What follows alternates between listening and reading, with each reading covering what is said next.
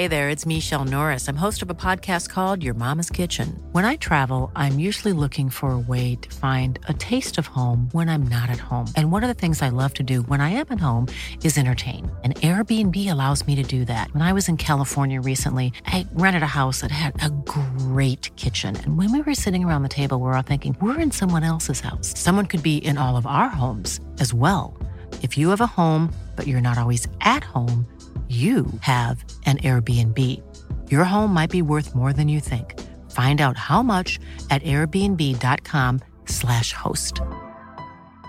Quality sleep is essential. That's why the Sleep Number Smart Bed is designed for your ever-evolving sleep needs. Need a bed that's firmer or softer on either side? Helps you sleep at a comfortable temperature? Sleep Number Smart Beds let you individualize your comfort, so you sleep better together. J.D. Power ranks Sleep Number number 1 in customer satisfaction with mattresses purchased in-store. And now, save 50% on the Sleep Number Limited Edition Smart Bed for a limited time. For J.D. Power 2023 award information, visit jdpower.com/awards. Only at a Sleep Number store or sleepnumber.com. Even on a budget, quality is non-negotiable. That's why Quince is the place to score high-end essentials at 50 to 80% less than similar brands. Get your hands on buttery soft cashmere sweaters from just $60, Italian leather jackets, and so much more. And the best part about Quince, they exclusively partner with factories committed to safe, ethical, and responsible manufacturing. Elevate your style without the elevated price tag with Quince. Go to quince.com/upgrade for free shipping and 365-day returns. Many of us have those stubborn pounds that seem impossible to lose, no matter how good we eat or how hard we work out. My solution is PlushCare. PlushCare is a leading telehealth provider with doctors who are there for you day and night to partner with you in your weight loss journey. They can prescribe FDA-approved weight loss medications like Wegovy and Zepbound for those who qualify. Plus, they accept most insurance plans. To get started, visit plushcare.com/weightloss. That's plushcare.com/weightloss. Hey, Alarmy! Get out your planners and mark your calendars because The Alarmist Live is happening Friday, August 28th at 5 p.m. Pacific Standard Time. We'll be deciding who's to blame for prohibition with special guest Matt Gorley. Pour some moonshine and get ready to blame from the comfort of your own home. The link to reserve your spot is in our show notes. We hope to see you there, Alarmy. An Erios original. Each week, we decide who's to blame for a historical tragedy. And each week, you tell us if we got it right. My name is Rebecca Delgado-Smith, and this is The Aftermath. Hey, everyone. Thanks for tuning into this episode of The Aftermath. Today, we'll be speaking with guest expert Ken Cuthbertson, author of The Halifax Explosion, Canada's Worst Disaster. And boy, does he have a lot to say about this disaster. Honestly, we might have gotten this one way wrong, people. Let's hear what he has to say. Hi, Ken. Thank you so much for joining us today. Oh, it's my pleasure. Well, we're talking about the Halifax Harbor explosion. Can you start off by giving us a brief history of Halifax Harbor and how did Canada's participation in World War I change the harbor and the city? Well, if you've ever been to the east coast of Canada or east coast of the United States, you know that Nova Scotia is a little finger that sticks out into the ocean, and Halifax is the main port there. And it's a British naval base from the mid-18th century, about 1749. A fellow named Cornwallis landed there, and a naval base. The British influence was pretty strong in Halifax for many, many years. In fact, the New York Times called Halifax the most British city in North America, and that's no exaggeration. It's kind of important for what we're going to talk about to know a little bit about how the harbor was configured at Halifax. If you think of the harbor, you can think of sort of a V where the ships would enter the open end of the V, and it narrows down, and then there's a narrow passageway called the Narrows, which is at the apex, right at the point of the V, and then there's an area called the Bedford Basin, and that's where the ships would anchor. So by the 1860s, Halifax was really a busy port. A lot of the trade was up and down the coast with Boston and New England, New York. So that was where a lot of the shipping and the trade went back and forth. The naval presence there was still very strong with the British, But of course, the British, like so many countries and so many empires, ran out of money. So in the 1870s, they withdrew all their troops. And in 1905, the Navy disappeared. They all went home. They sailed off and left poor Halifax there, undefended, basically. There was a Canadian Navy, but not much to speak of. It was a couple of boats, and there wasn't really a formal Navy until a few years later. But the reason I'm mentioning all this is because Halifax was kind of down on its luck, and then the war came along. And that really changed everything because suddenly Halifax became a very important port again. The British Navy returned, and the Brits were in charge of the port again. So that was kind of the backdrop for what we're going to talk about. December 5th, it's the day before the explosion, 1917. And the two ships involved in the accident are the SS Imo and the SS Mont Blanc. Yep, you've got it down pat. And both have suffered some scheduling snafus. What are they, and how do they inform the events of the next day? Snafus, that's one way to put it, yeah. I'll tell you a little bit about the two ships, just very briefly, to give you some sense of what we're talking about with these. The Mont Blanc is about 325 feet long, so it's like the length of a football field, basically. It's got a crew of about 40, and they're mostly French nationals. And the ship was built in England. It was a cargo ship, and it was the sailors will tell you it was hard used. It was used to haul scrap metal and all kinds of junk. And it was owned by the French government in 1917. They took it over, and they were using it to haul explosives and other materials for the war. But Medak, who was the captain, Aimé Le Medak, was a career shipping man, a captain. He was 39 years old, and he'd never been on the ship before. But on this particular voyage, he goes to New York, and he expects he's going to pick up a load of parts, machine parts. But when he gets there, they kind of change the plans, and they tell him, oh, no, you're going to be hauling explosives. So he has he's taken aback, let's put it that way. Especially he's taken aback when they start loading the explosives on the boat. Because in Europe, what's happened is the war has been dragging on for 3 years. The war started in 1914. By 1917, the bloodletting is continuing, and France and the Allies are becoming desperate. The U.S. entered the war, in April of 1917. So they kind of shifted the balance of power. So the war was starting to go in favor of the Allies, but it was still going badly for the French. And they were in dire need of explosives and armaments and all the rest of it. So that's why they loaded up the Mont Blanc with all these explosives. If you think of it, 3,000 tons. I can't even begin to visualize how much that is, but 3,000 tons of high explosives packed into the ship. And then when they got all the ship's hold filled, they decided, well, there's still some room on the deck, so let's pile some barrels of high-octane fuel. And so they piled a couple hundred barrels of this stuff and lashed it to the deck with ropes. But the big problem was that the Mont Blanc was a very slow ship. As I said, it had been hard used.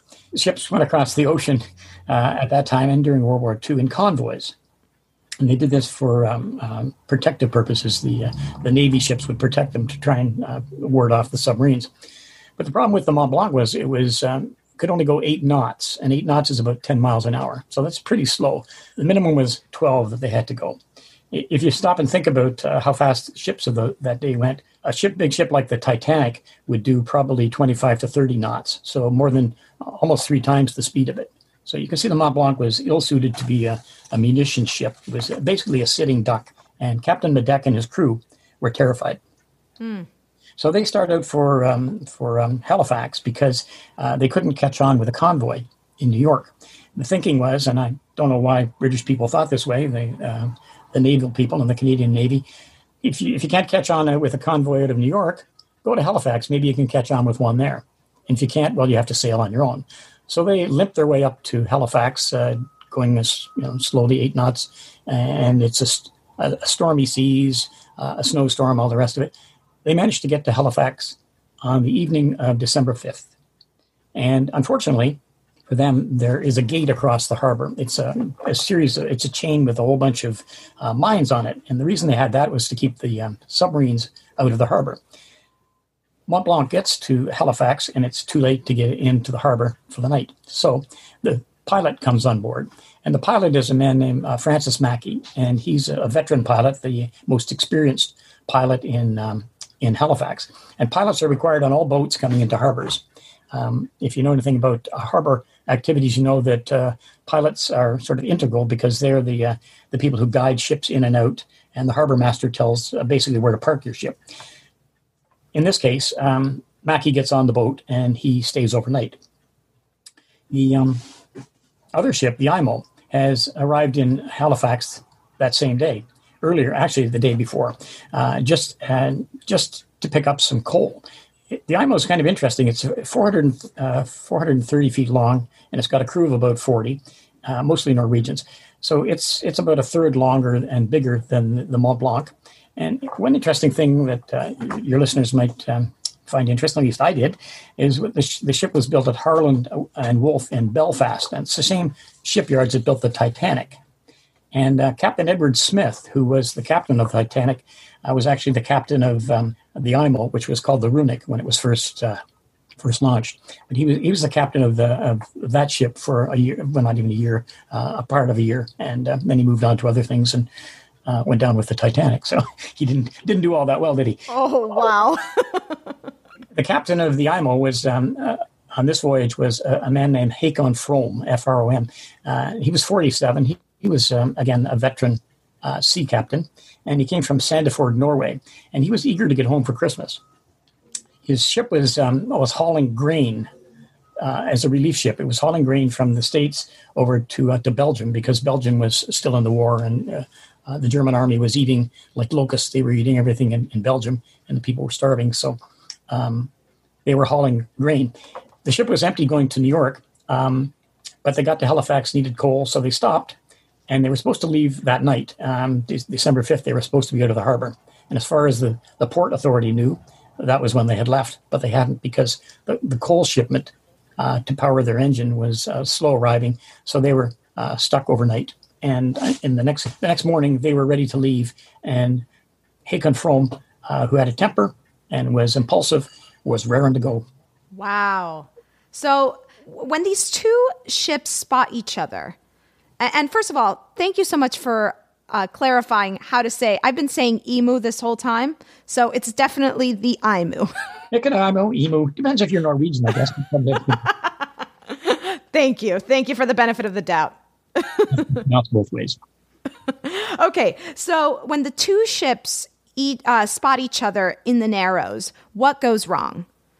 Hey, what went right? Yeah. Well, what happened was on the morning of December 6th, remember I mentioned that the Mont Blanc was anchored just outside the harbor gates. Unfortunately for them, they were the second ship in line. There was another ship just in front of them, an American tramp steamer. And on board that ship was a younger pilot, not as experienced as Mackie, the guy who was on the Mont Blanc. So the gates opened. I should mention that it's a sunny day. It's clear. It's calm. There's a slight mist on the water, but otherwise it's a beautiful day and it's unseasonably warm because, like I said, it's a degree or so below, or I guess just above freezing. So there's maybe a little skim of ice on the water here and there, but generally it's a wonderful day. And the Mont Blanc is the second ship through the gate.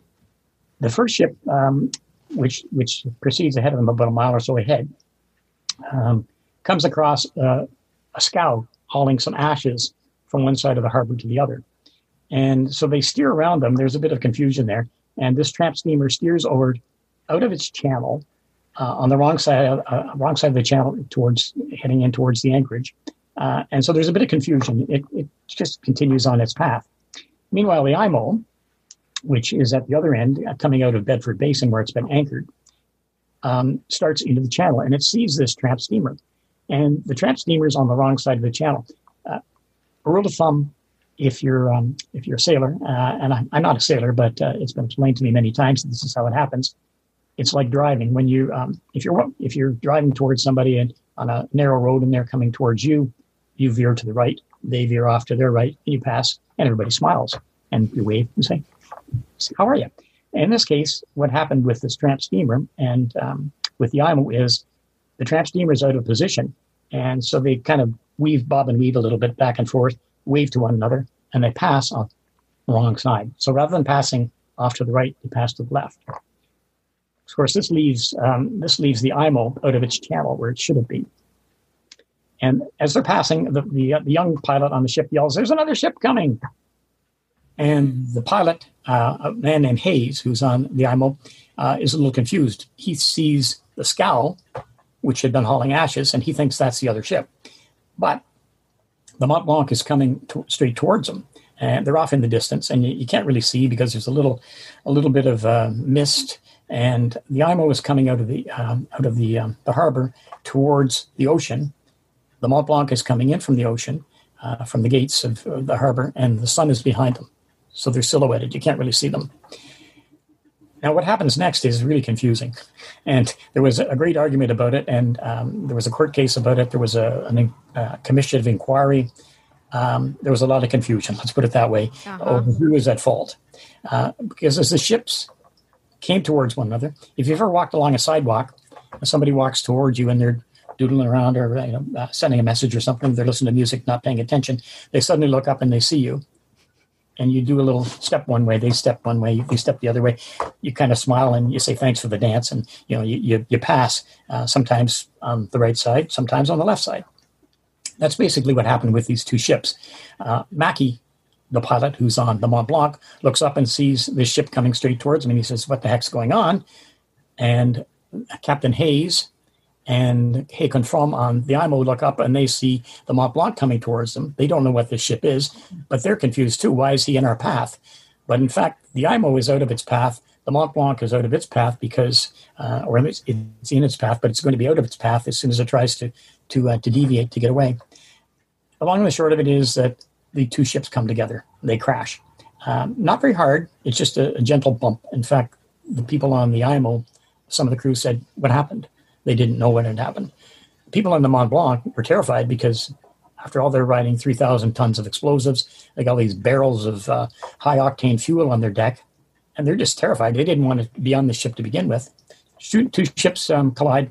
IMO drives its bow into the Mont Blanc, a meter or so, which is a little over a yard. Suddenly, there's silence. You can hear the seagulls, and the crews on both ships are kind of confused as to what's going to happen next. And the IMO, the people are very confused. How did this ever happen? The Mont Blanc are starting to panic already. The IMO backs out. And as soon as it backs out, metal on metal, sparks suddenly set the high-octane fuel, which has leaked out of barrels, onto the deck. It sets that on fire. So you've got a nice blue flame going. Looks like your backyard barbecue. Oof. So they back out. The French people see the ship suddenly go poof, and the flames start coming up in all directions. The captain, I mentioned that this is his first time on the ship. He doesn't know where any of the safety equipment is, and he basically wants to get off. And the crew is starting to scramble for the boats, but they did have enough discipline to wait. And finally, Mackie, who is the pilot, says, "This ship's going to blow up. We better get off." So they hop into their little boats and they start rowing like crazy to the far side of the harbor to get away. The IMO, which has been damaged in the collision, is kind of adrift, and nobody really knows what was going on the bridge there because obviously there was some confusion about what to do next, and they seem to have had some problem with their steering. So they're adrift in the harbor. The Mont Blanc is adrift as well once the crew leaves, and the fire continues to grow on the deck. What was the protocol at the time for the ships carrying the explosive materials? I mean, should they have had put up a sign or a flag? And who's in charge of patrolling these protocols? Yeah, there's an argument about that. When ships are handling explosives, they're supposed to put a little, it's called a swallowtail fly up at the back of the ship. It's a little flag that's V-shaped, and it flutters in the wind, and people realize that there is explosives on board. But technically, they only have to have that if they're handling the explosives. In this case, because the explosives were already on board, the captain didn't want to fly that flag because that would indicate to German submarines, gee, here's a ship loaded with explosives. It's a prime target. So he didn't bother to have a flag. He wasn't obliged to legally. So he didn't carry the flag or didn't have the flag flying. And as far as regulations, Halifax was, as I said, under control of the Royal Navy, really, for all intents and purposes. And in every other port where they were handling explosives, there were regulations saying that ships laden with explosives could not come into the harbor to anchor. there were no regulations like that in Halifax. They weren't enforcing them. So the impact was that ships were coming and going. Not very often, but ships were coming and going with these explosives on board. The fellow who was supposed to be in charge of this was a guy named Commander Wyatt. I don't know if I mentioned him earlier, but he was a British naval officer, totally bored with the Royal Navy. And the Canadian Navy had started, and they were looking for officers, so they hired him along with a bunch of other people and paid him more than he was making with the British Navy. He had been the captain of a banana boat out of New York for a while, and he divorced his first wife, who was the daughter of a wealthy British businessman who ran a corset factory. Apparently, corset business was going great guns in those days. But anyway, they were divorced, and this Wyatt fellow had remarried, and he'd married the daughter of a very wealthy Halifax family. So he was off at a party on the night of December 5th, thinking everything was tickety-boo in the harbor. And he thought the IMO had left, and this Mont Blanc ship was coming, and everything was under control. So he was nominally in control, but he wasn't on duty at the time. His underlings were. So in terms of the protocols and the regulations, they were sort of loosely in place, but they weren't enforced. And the people who had their fingers on the switch were kind of asleep doing other things. Wow, scandal. So wait, so what happens after the ships collide? What happens between the time the ships collide and the explosion, which occurs at 9:04? Ships collided about quarter to 9, and that's sort of the time when people were still going. Kids were going to school. People were still going off to work. At least office workers were. So the men would go off. The women would be home with the kids. Sorry, there was a sexist era in those days. The women were home with the kids, having breakfast, that kind of thing. The Mont Blanc down in the harbor is ablaze. It's a spectacular blaze because all these barrels of high-octane fuel on the deck of the ship are exploding, and they're bursting into the air. And it looks like the 4th of July because there's a fireworks display. And everybody who's on the way to work stops to look out at what's going on. People are calling and saying, hey, come look at this. It's a spectacular blaze. And the ship is starting to drift ever closer to Halifax. And there are thousands of people on the shore watching. But then, as you said, at 9:04, suddenly the thing there's just a brief moment or two of silence. And then suddenly, boom, the Mont Blanc blows up. It's totally obliterated. There's a spectacular fireball that just incinerates everything for half a mile around in all directions. Beneath the ship, the water boils right down to the shore, or not the shore, to the bottom. And meanwhile, a concussive blast comes out from the explosion, and it races up and down the channel. And initially, if you were close to the blast, you would have been killed in the fireball. If you were a little farther away, what happened was it was like a thunderclap. And if you saw the footage from Lebanon, where the explosion happens, and then the cameras are watching, and then suddenly everything goes berserk and goes off in all directions. That's what happened in Halifax, is that concussive blast hit people. It burst eardrums. It knocked the buildings over on top of them. It toppled things. It broke windows for miles around. And that was basically what happened. In the 20 minutes that the ship was afire, of course, the first responders all came down to the shore as well with their hoses, because they wanted to put out any fire that was going to happen on shore. And so the first responders, as in 9/11 and various other disasters, they took the brunt of the disaster. I can't help but see the similarities between, even just these two events, even though they're happening, 100 years apart. The Halifax explosion and the explosion that just happened recently in Beirut. Are these kinds of disasters, are they avoidable? Why do they continue happening? Because people are stupid, basically. Well, I'm being facetious in some ways, but in other ways I'm not. These kind of disasters continue to happen because people are... officials who are in positions to prevent them are arrogant or stupid, and also because there's a lot of incompetence in the world. And if you look at what happened in Lebanon and Halifax, I was thinking about it. And in both situations, there were people who were aware of the hazards, In Beirut, apparently there was a letter sent to the president warning him of the dangers, and nothing was done. In Halifax, the harbor master that I was mentioning, the military guy, Wyatt, had sent letters to his commanding officers saying, unless something's done here with these ships filled with explosives coming into the harbor, there's going to be a disaster. Of course, his commanding officer didn't pay any attention. He just filed the letters under G for garbage, and later denied that he'd ever received such letters. So in both situations, Halifax, Lebanon, there were people who were aware of hazards. Nothing was done.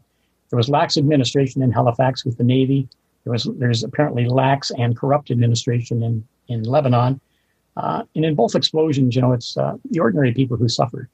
In my book about the Halifax explosion, I went out of my way to describe the suffering of the women and children, because there were roughly 2,000 people killed in the explosion, another 8,000 or 9,000 injured.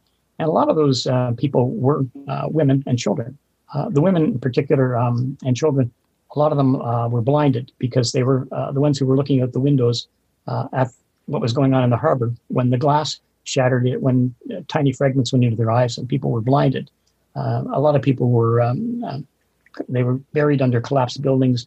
One woman in particular, who I wrote about, lost 9 members of her family and her husband. And she was pinned under a building for 3 days, and she was pregnant at the time. And miraculously, a couple of months later, she gave birth to another child, and she lived to a ripe old age. But it was a pretty horrific story. Most times when you hear about disasters, you hear the numbers, it's 2,000, it's 10,000, whatever it is. It's kind of an abstract thing. But as soon as you start realizing that these are real people and you hear their stories, some of it really punches you in the heart. Let's put it that way. Yeah, I absolutely. So at the end of the day, if you had to pick one person or one thing that was to blame for the Halifax explosion, who or what would that be? Oh, Rebecca, there's lots of blame to go around. I love it. We're in the business of blame. Who wants blame? Well, after the blast, let me tell you that there was the Canadian government. There was an election coming on December 17th, so that was 11 days after the blast. And the prime minister at that time was from Nova Scotia, and this looked very bad for him. And he wanted to win the election because the election was the key issue was conscription. As I said, the war was going on in Europe. Canada was running out of troops. The Allies were running out of troops, so they wanted bodies. And so they had to win this election, or else Canada was going to be out of the war. If he got turfed out, the opposition wanted to end the war. So what happened is they called this commission. And as I mentioned, those 3 guys, Madec, Wyatt, and Mackey, were all charged. And they were eventually acquitted. So they got off. They went away. There were some civil actions. The lawyers always liked these kind of things, so they were running around passing out their business cards. And there were all kinds of legal actions. Those are all eventually thrown out because the court said it was contributory negligence on both sides. Nobody's to blame. So at the end of the day, legally, no one was held accountable. The insurance companies refused to pay claims because these were acts of war for damaged buildings and all the other damage that happened. So they paid off basically, pennies on the dollar on the policies. In terms of who is to blame, if you're a lawyer, you talk about contributory negligence. So there was, as I said, lots of blame, no shortage of blame to go around. Civilians who were in charge, the politicians, the senior naval personnel who didn't do their jobs, both British and Canadian, the pilots who were involved, bore some of the blame because they had a closed shop operation and they tended to do their own thing. So they didn't communicate with the chief examining officer, this fellow named Wyatt. They were having a feud with him. The civilian harbor master, who Wyatt had taken his job and was demeaning him, he didn't get along with Wyatt as well. If you go to the captains of the 2 ships, Le Madec was almost blameless, but not totally. But Captain Frome was one of the key characters in this, one of the key villains, because he was very impulsive. He was angry. He was in a hurry. And as his ship was leaving the harbor, he ordered full speed ahead. And if he hadn't ordered full speed ahead, there would have been more time to avoid a collision. So, as I said, there was no shortage of blame. A lot of people responsible, and it's a prime example of Murphy's Law. If it can go wrong, it will. And when humans are involved, humans make mistakes. Okay, Ken, but you have to pick one. If I have to pick one, well, the Privy Council, the Supreme Court of England, which is where Canada sent all its dirty laundry legally, at the time couldn't pick anybody. But if I was forced to pick, I would say that the captain of the IMO, Captain Frome, was primarily responsible, but he certainly had lots of supporting players who were right there behind him and deserve their fair share of blame as well. Wow. I'm so glad we spoke to you today, Ken, because you were so enlightening. There were so many aspects of this tragedy that I still had missed. So thank you so much for telling us more about it. No, it's my pleasure, Rebecca. It's a long, involved, complicated story, but it's an interesting one. And, they say history doesn't repeat itself, but Lebanon experience just last week certainly shows that, in fact, these things do happen. And there are countless other examples as well of human stupidity. And as I said, it always seems to be the ordinary people, particularly the women and kids who tend to suffer in these things. That's right. So everyone should really go check out your book, The Halifax Explosion, Canada's Worst Disaster. Thank you so much, Ken. My pleasure, Rebecca. Thank you. Here's a cool fact. A crocodile can't stick out its tongue. Another cool fact, you can get short-term health insurance for a month or just under a year in some states. United Healthcare short-term insurance plans are designed for people who are between jobs, coming off their parents' plan, or turning a side hustle into a full-time gig. Underwritten by Golden Rule Insurance Company, they offer flexible, budget-friendly coverage with access to a nationwide network of doctors and hospitals. Get more cool facts about United Healthcare short-term plans at uh1.com. Many of us have those stubborn pounds that seem impossible to lose, no matter how good we eat or how hard we work out. My solution is PlushCare. PlushCare is a leading telehealth provider with doctors who are there for you day and night to partner with you in your weight loss journey. They can prescribe FDA-approved weight loss medications like Wegovy and Zepbound for those who qualify. Plus, they accept most insurance plans. To get started, visit plushcare.com/weightloss. That's plushcare.com/weightloss. There's never been a faster or easier way to start your weight loss journey than with PlushCare. PlushCare accepts most insurance plans and gives you online access to board-certified physicians who can prescribe FDA-approved weight loss medications like Wegovy and Zepbound for those who qualify. Take charge of your health and speak with a board-certified physician about a weight loss plan that's right for you. Get started today at plushcare.com/weightloss. That's plushcare.com/weightloss. plushcare.com/weightloss. This show is sponsored by BetterHelp.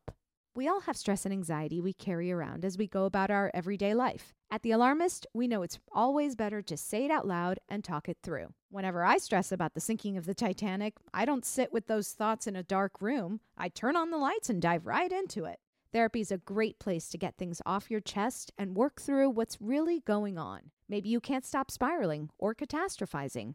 I started therapy over 10 years ago and never looked back. If you're thinking of starting therapy, give BetterHelp a try. It's entirely online, designed to be convenient, flexible, and suited to your schedule. Just fill out a brief questionnaire to get matched with a licensed therapist and switch therapists anytime for no additional charge. Heck, we sometimes change our minds and rethink the verdict at The Alarmist. And that's also okay when it comes to therapists.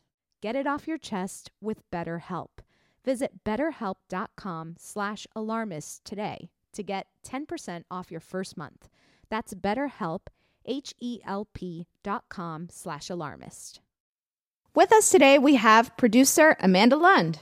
Hi, Rebecca. It's just the two of us. I know, just the girls today. But Chris is missing out because, well, he wasn't there for either of the conversations. We're going to have to fill Clayton in. He's going to have to know. He's going to be shocked when he listens. I'm shaken up. I was literally listening to you talk and you two talk, and my mouth was open the whole time. I was like feverishly scribbling notes. I think we were on the right track, but we didn't know. Like, we just, you don't know what you don't know. No, the details, the backstory. I mean, just off the bat, there were so many things I wanted to put up on the board. First of all, the Titanic. It comes around again. Christmas. Christmas. I wrote down Christmas too. Okay, so let's just kind of go through, because Ken brought up so many good points. I think let's just go through our lists, and we're going to have to do a little bit of a retrial here. Yeah. Look, we got to get our roll up our sleeves and get our hands dirty a little bit. Okay, so first of all, we were way off by sending Captain Mackey. I'm sorry, not the pilot. The pilot. The pilot, okay. Mackey. So according to Ken, the pilot, was not responsible. He said almost blameless. Yeah. When I told him that's who we sent to jail. And for him, it really was Captain Frome, who was the captain of the Emu or the IMU, which I just learned is how you correctly say it. So enjoy Canada. I'm sure you're having a good laugh with our Who's to Blame episode. And now, just to remind the audience, we sent the pilot, Francis Mackey, to jail, and we gave a slap to Port Authority. So let's just go through and kind of go through one by one with Ken's points and kind of see where we went wrong. Something that he said that really kind of got me was the captain of the Mont Blanc was terrified of all the explosives on board. And that I thought was really, kind of eye-opening that he wasn't in charge of that. Yeah, and the fact that he didn't even know that that's the boat. That was his first time on the boat, and he didn't know that that's what he was going to be expecting. Blows my mind. That is incredible. And then, as he was saying, the captain of the IMO was in a rush to get home for Christmas. Put Christmas up on the board. Incredible. Okay, and so this is, let me just take some notes here. So the captain of the IMO was Captain Frome. Right, correct. Okay, so I'm just going to, because we have a lot to kind of get right this time, I'm going to add to our board Christmas and Captain Frome. And just to specify, he's not the pilot, which Ken told us was kind of a junior pilot. And that's William Hayes, who we had on the board, and we didn't even have Captain Frome on the board. Right. So that was one of our errors right there. Yeah.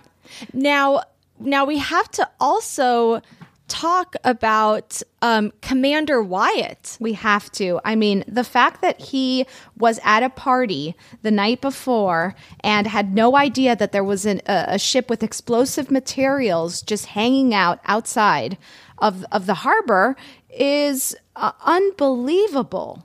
Now, startling. I almost screamed. When Ken said that Commander Wyatt was married to a woman whose family was rich because they were in the corset industry. That's right. And so he was and I think he said they were getting divorced. Well, he divorced her and then remarried a wealthy woman from Halifax.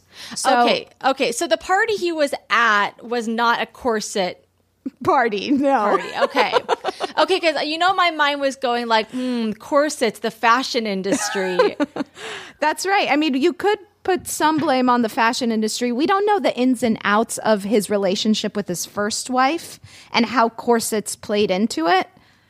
But it didn't end well. It didn't end well for them. So now, also startling to me is that Commander Wyatt apparently sent a letter.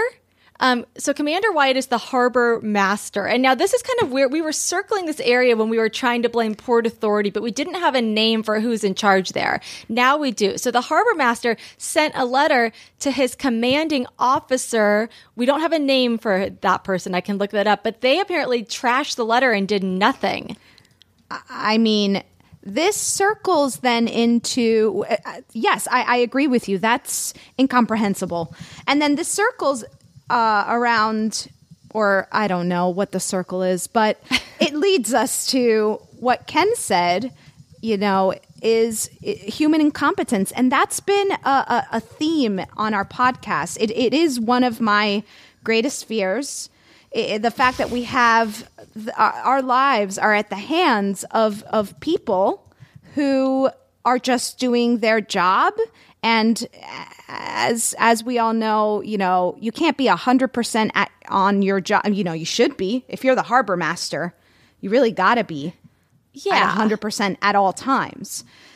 But it's just a reality that people are not, and human incompetence is really a huge factor. I mean, I think that has to go up on the board. Definitely. I'm going to put that up on the board. And also, I want to Ken said human stupidity. So maybe we put stupidity and incompetence, because they're kind of one and the same. Now, I'm trying to find a name for the commanding officer that didn't do anything, but I'm having trouble.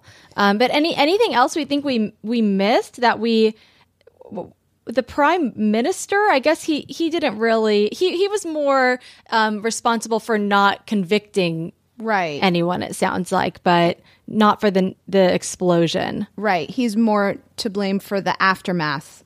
Oh, one other thing I wanted to put up on the board, backlighting.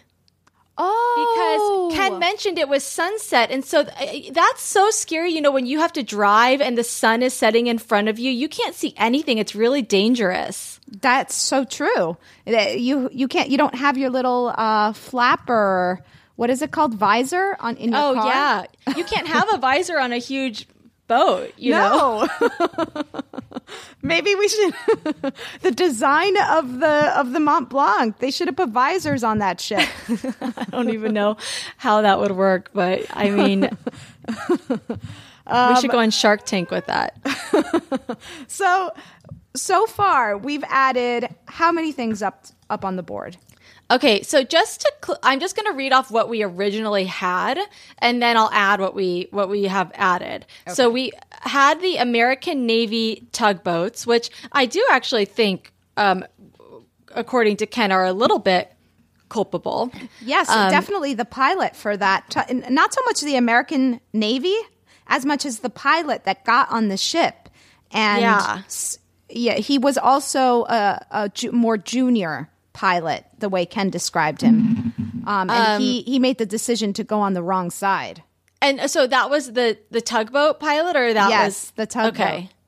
Okay. Then we have Francis Mackey, the pilot of the Mont Blanc, who I think was charged. He was charged, but never.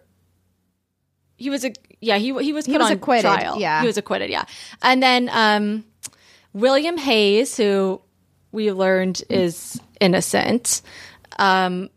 Lack of protocol, which I still think is a good one, because like Ken was saying, they didn't have to have flags. We thought that they were supposed to, but at most he called it a little swallowtail on the back of the ship.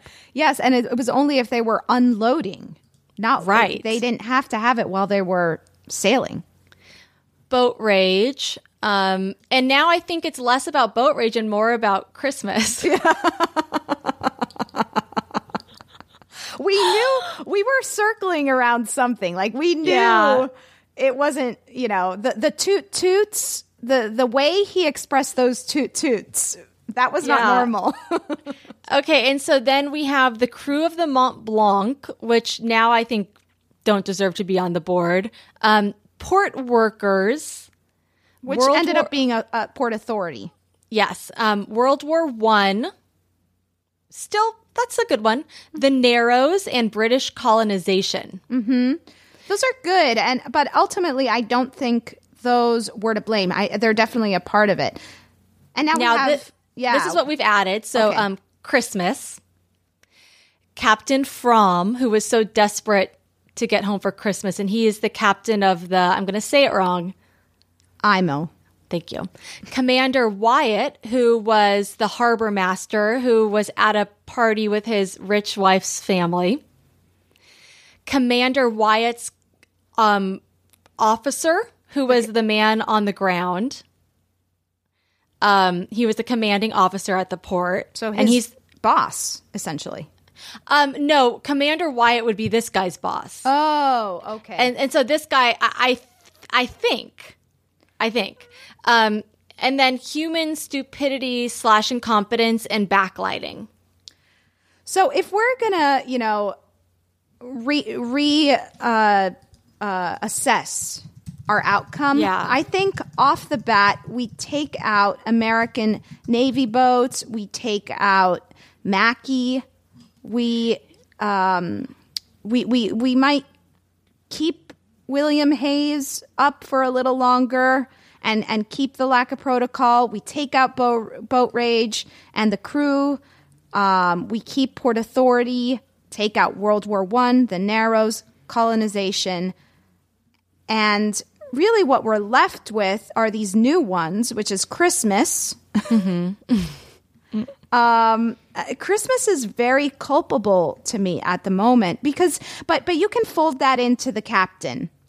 So yes, I think the way he described the captain was that he was an impulsive guy, or he was he wanted to impatient. He was impulsive, impatient, Christmas obsessed. I don't know if we know that, but loved eggnog. Loved eggnog, yeah. So I think we can take Christmas off because if it had been, Valentine's Day, maybe he would have wanted to get there in time for his sweetheart. That's true. But we know that the pull that Christmas has on people can be intense. So, but I agree that we can wrap Christmas up into Captain From. Yes. And the command, the commanding officer who threw away the letter, can kind of fold into Port Authority. Honestly, I feel like we kind of got that right. Where I'm just glad we got names, but Port Authority still stands as the major thing because it's not just one person, it's the whole, system that has to work together to make sure that that it's safe. So that's true. So I think we gave Port Authority the big slap. That includes Commander Wyatt and the commanding officer. Yeah. And backlighting is totally true. I mean, it might have actually been the cause of the accident. Yeah, it might have been. But human stupidity does encompass that because the guy should not have been on the wrong lane.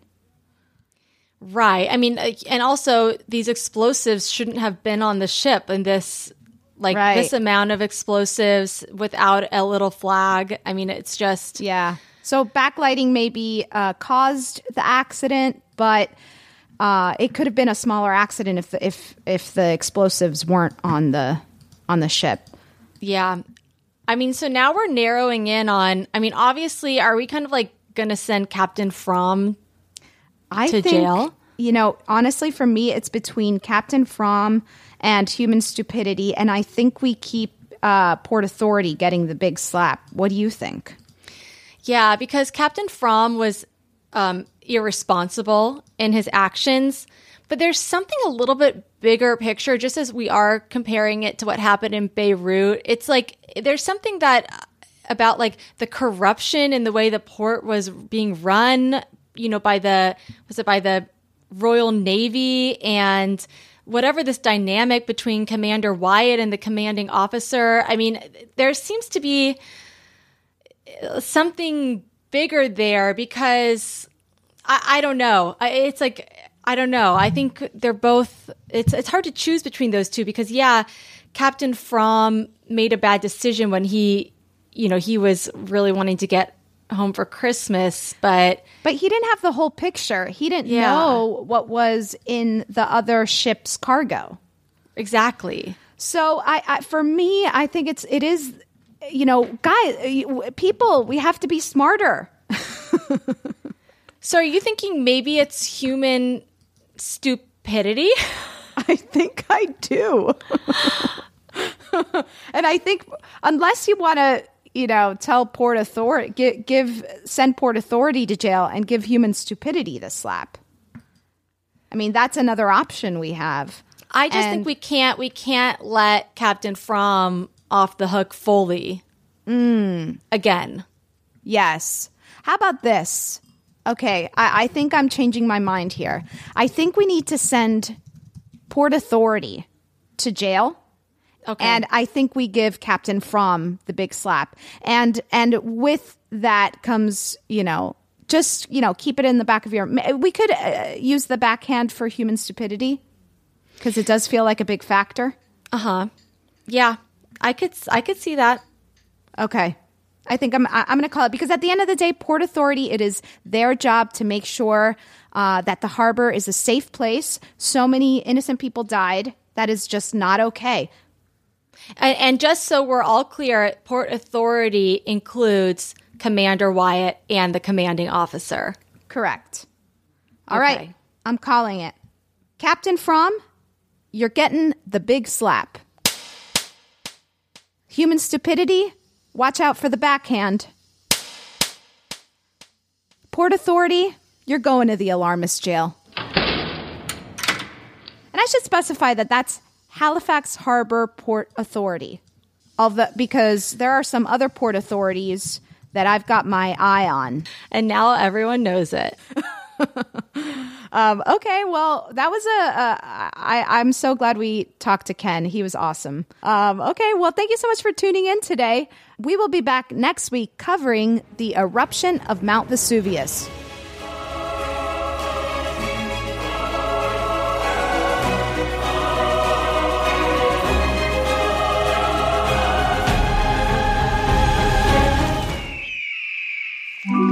Erios. Powered by Acast.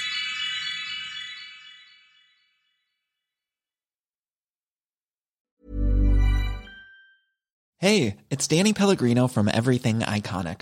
Ready to upgrade your style game without blowing your budget? Check out Quince. They've got all the good stuff, shirts and polos, activewear, and fine leather goods, all at 50 to 80% less than other high-end brands.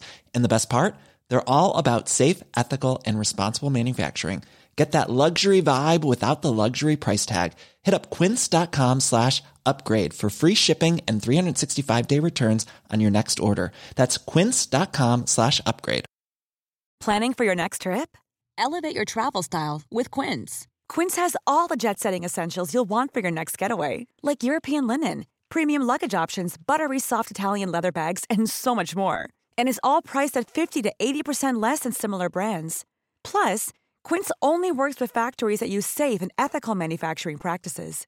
Pack your bags with high-quality essentials you'll be wearing for vacations to come with Quince. Go to quince.com/pack for free shipping and 365-day returns.